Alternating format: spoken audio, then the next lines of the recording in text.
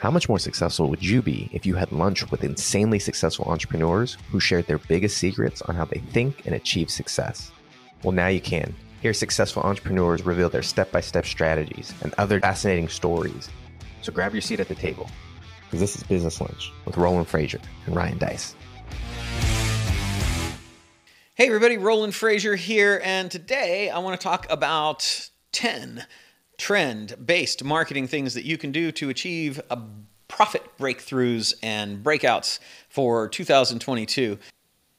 There's a lot of cool things going on right now. One which you hear a lot about in the investment banking world is ESG. ESG stands for environmental, social, and governance. And here's the opportunity. Like, the trend is basically that there's a tremendous focus right now on sustainability, on corporate responsibility, on businesses taking their part to do their share, to keep the environment well, to do social good, to get involved in social matters, and also to be good and to build in some sort of governance or some like protections against the people that are part of those companies doing bad things. So here's the opportunity. There's a lot of funds right now that are only ESG investing. They're only investing in ESG. They're funds that were set up to do ESG. There's a big focus on that. A lot of bigger corporations are saying they'll only do business with people who have an ESG focus. So think about, like, for us, when we're thinking about what to buy or what business to be in, or even how can we change our business, the more that we're focused on being environmentally responsible, on being ecologically sustainable, the more we're going to get business from all of these bigger companies that are focused on that. And one of the reasons that they're focused on it is because consumers are demanding that companies be more environmentally sensitive, more socially responsible, and have better governance. So you win on both sides, because in terms of getting investments and funding and acquisitions acquired by companies or big contracts from larger companies, being ESG responsible is going to be really, really helpful. On the other side of it, consumers are going to like it when you are responsible as well. So what you want to do is think about, what can I do in my business right now, or what businesses could I get into? What businesses could I acquire? What changes could I make to become more sustainable? So that might be supply chain. It might be reducing carbon footprint. It might be even giving back environmentally, right? It might be any of those kinds of things. And then similarly, from a social responsibility standpoint, are there any opportunities for the business that you're in or you're acquiring or you're thinking about getting into to do things on the social front that will do social good? Should you contribute to Black Lives Matter? Should you become part of some social things that are going on so that you can contribute positively to your local community or to the world at large? Those are really, really good. And then on the governance side, more and more responsibility is going to be placed with the board of directors of companies to be responsible, like to be looking at the business of the company and saying, hey, are we doing anything we shouldn't be doing? Is there any opportunity for us to do things better from an environmental or social standpoint? And definitely, if we're doing anything that's like harming the environment or doing social bad, then we should look at that. So that's the first big opportunity, is getting involved in a way that with your company or acquiring companies or founding companies, that you can actually be responsible and kind of launch into the momentum of this ESG, environmental, social governance trend.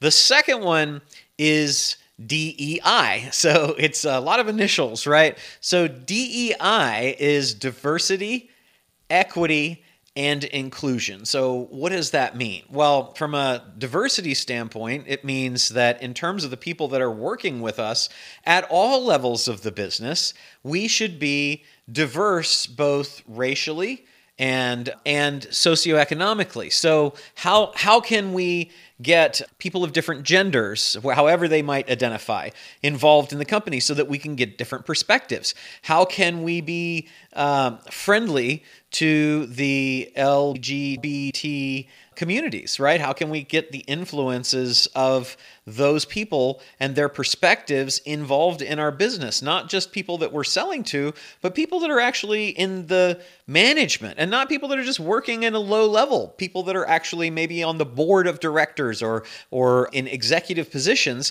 because there's been study after study that's shown that a diverse company does better, is more profitable, comes up with more ideas, is more innovative than companies that don't have that. So that's the diversity. Now the equity is, how do we get some stakeholderness there? How do we give these people the ability to have some ownership in the company so that we have stakeholders of the company, not just employees or managers, but actual stakeholders in the company that are going to profit and be uplifted by their involvement and by the things that they contribute to the company and the things that the company does as a result of having their perspectives.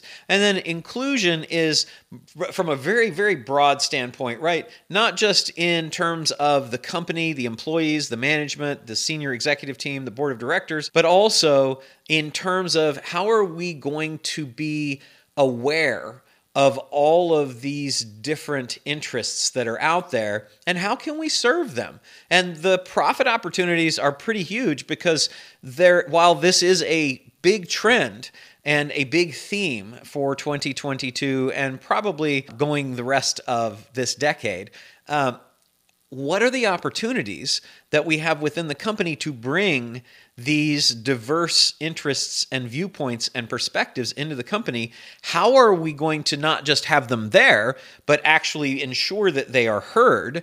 And is there an opportunity for our company to facilitate any of this? So maybe your opportunity business-wise is to get into the DEI space and say, we're going to help facilitate DEI integration into companies. It might be as a consultant. It might be as a manager. It might be as a service provider that provides some sort of service there. It might be along the HR. It might be in terms of corporate manuals and documentation. It might be in sourcing and hiring. It could be any of these things. It could be training. It could be even training for existing companies that are thinking of installing a DEI initiative. So there's a lot of opportunity there and a lot of money flowing to companies that are DEI aware. So that would be, I think, a good second trend to think about.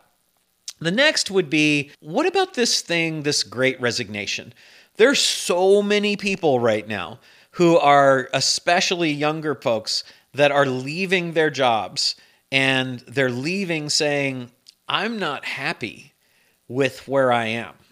I'm not happy with the progress that I'm making. I'm not happy with the prospects that I have of really getting to do something that's profitable to me, but also fulfilling and that I feel is socially responsible and contributive to the world, and doing some good while feeling good about myself, and also taking care of myself so that I'm not working until I just, that's the only thing that I do, because there are other things that are important to me too. So we have this great resignation going on of a lot of people leaving positions, and it's creating a real problem for businesses. It's at restaurants that we go to. They say we can't get enough servers. At hotels we go to, they're like, we can't get enough people in the valet. We can't get enough people at the front desk. We can't get enough people anywhere in the business. And so they're all running at a fraction of their full capacity, despite the fact that demand has come back terribly strong. So opportunity here is, I think, to think about how do we serve all of these people who are leaving the workforce and starting businesses for the first time. The last article I read said that new business filings in the United States alone were up 25% year over year as a result of the Great Resignation. So a lot of these people are leaving their unfulfilling, dead-end jobs, and they're saying, I want to be an entrepreneur, I want to be self-employed, I want to go into business for myself. So opportunity-wise, we can train these people, we can provide courses and instruction for them, we can facilitate their ability to get their businesses started. That's a huge opportunity. The other thing that we can do is on the stem the bleeding side, what can we do to help companies integrate programs into their businesses that will cause people to want to stay, that will be more attractive as a job for someone who would otherwise be going off and trying to find something that's more fulfilling. Now, starting new businesses is also very, very hard, so I anticipate that you'll see a lot of these people who want to go back into the workforce, but hopefully in a better position. So job recruiting companies and placement agencies and HR facilitation and advisement agencies, those will all be things that I think will be good. Career counselors, any of the things that are going to help people who didn't make it on their own get back. Anything that's going to help people who want to get out of challenges in their business. This could be bankruptcy. This could be credit repair. Those kinds of things, like people who fail at business have challenges. So you'll see a lot of opportunity, I think, to serve those people there. You'll see business coaching and business opportunities as being very strong in 22 as those people look for the different things that they might do as a new job when they don't know what those are. You'll see career training and colleges and education and career development all doing well as those people either want to get self-development to help their own businesses do better, or they want to take a little bit of time to maybe level up their skills so that they can go back and not be in a dead-end job. Find something new, find something that they can go into that will give them more opportunity. Similarly, we've seen a huge change in the amount of people who are working remotely. So anything in the remote workforce facilitation area could be good. One of the companies that I advise has a Zoom-like company that provides the ability to do remote meetings. And so that's for sure still a good place to think about being.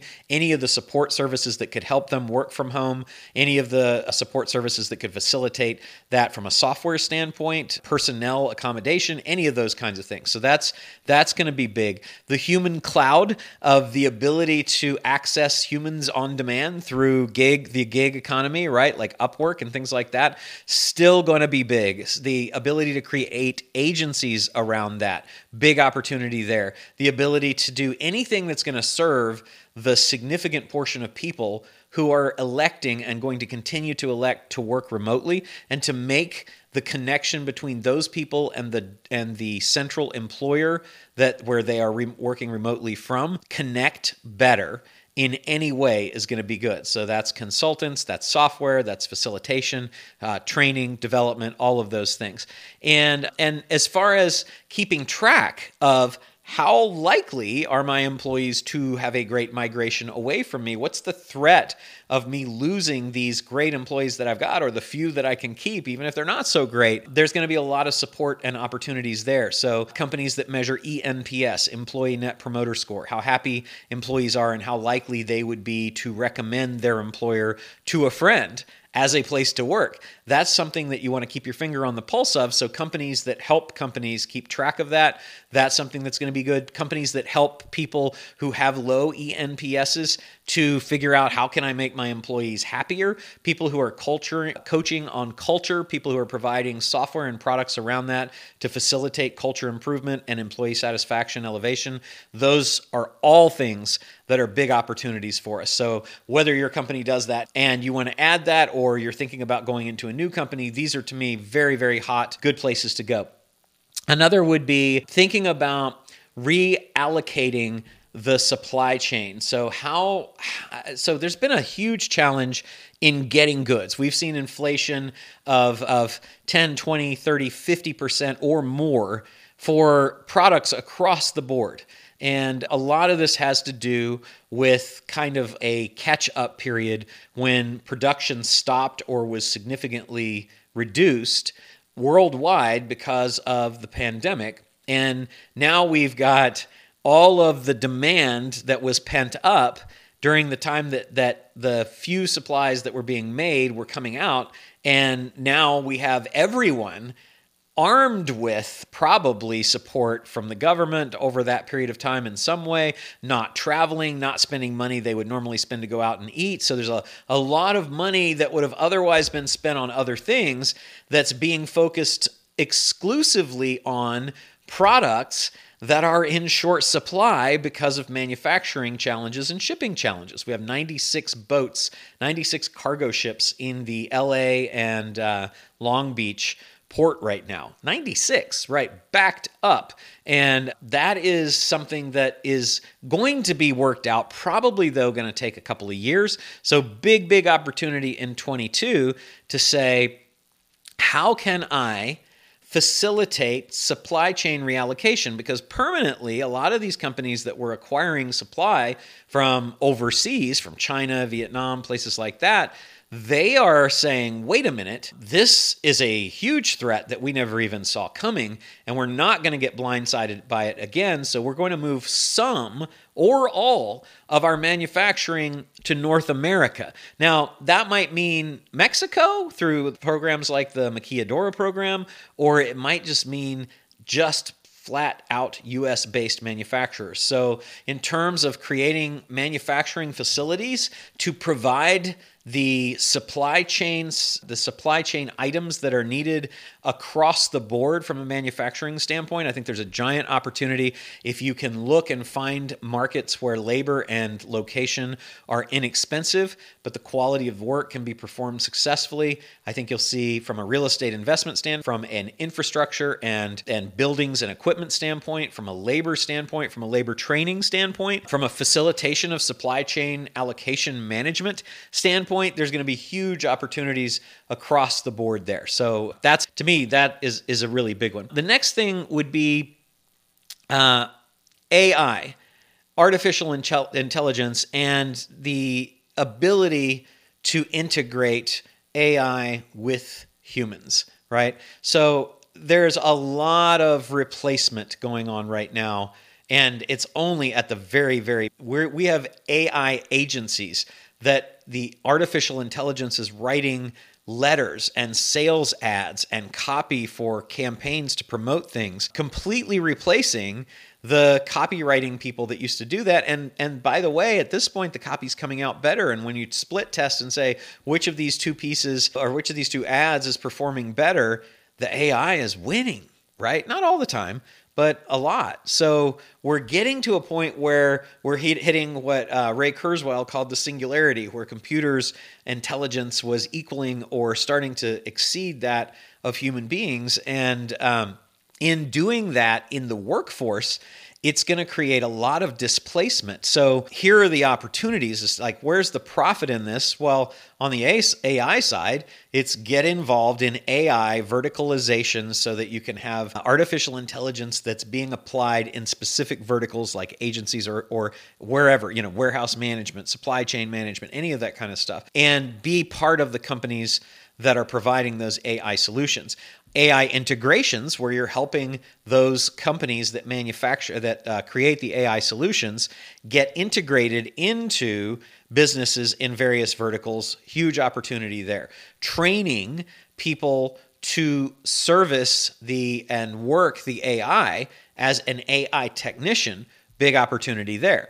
Displacement training to help the people who are being displaced by the AI coming into those companies and finding them new jobs and retraining them. Big opportunity. So lots of opportunities across the board in multiple verticals for AI. So that's 5. That's number 1, 2, 3, 4, and 5 of the biggest trends that I see right now that I think are going to provide some really significant profit opportunities. So remember, the first one was ESG, that's environmental, social, and governance. The second one was DEI, that's diversity, equity, and inclusion. Then we talked a little bit about the Great Resignation, the human cloud. We also talked about number 4, which is reallocation of supply chain and all of the things that you can do to support that and help people migrate their supply chain from one thing to another.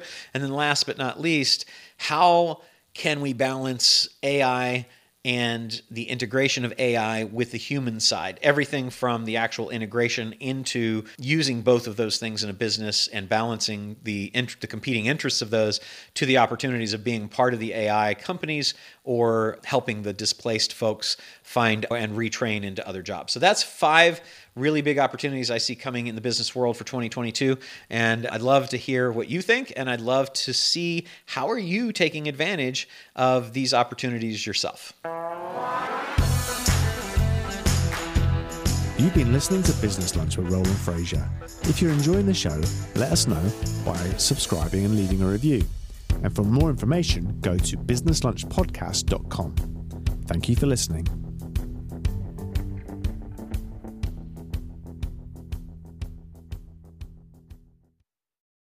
What if 3 days could change the course of your business in 2023? Get Scalable Live is where you'll gain great clarity on the next steps that will help you create the business, life, and wealth you deserve. Connect with business owners and entrepreneurs just like you, hungry for advice, proven strategies, and necessary connections to grow a business. Literally million-dollar conversations are happening in the hallways, in the bathrooms, across tables. Get Scalable Live at Fairmont Austin, November 2nd through 4th. Tickets are on sale now at GetScalableLive.com.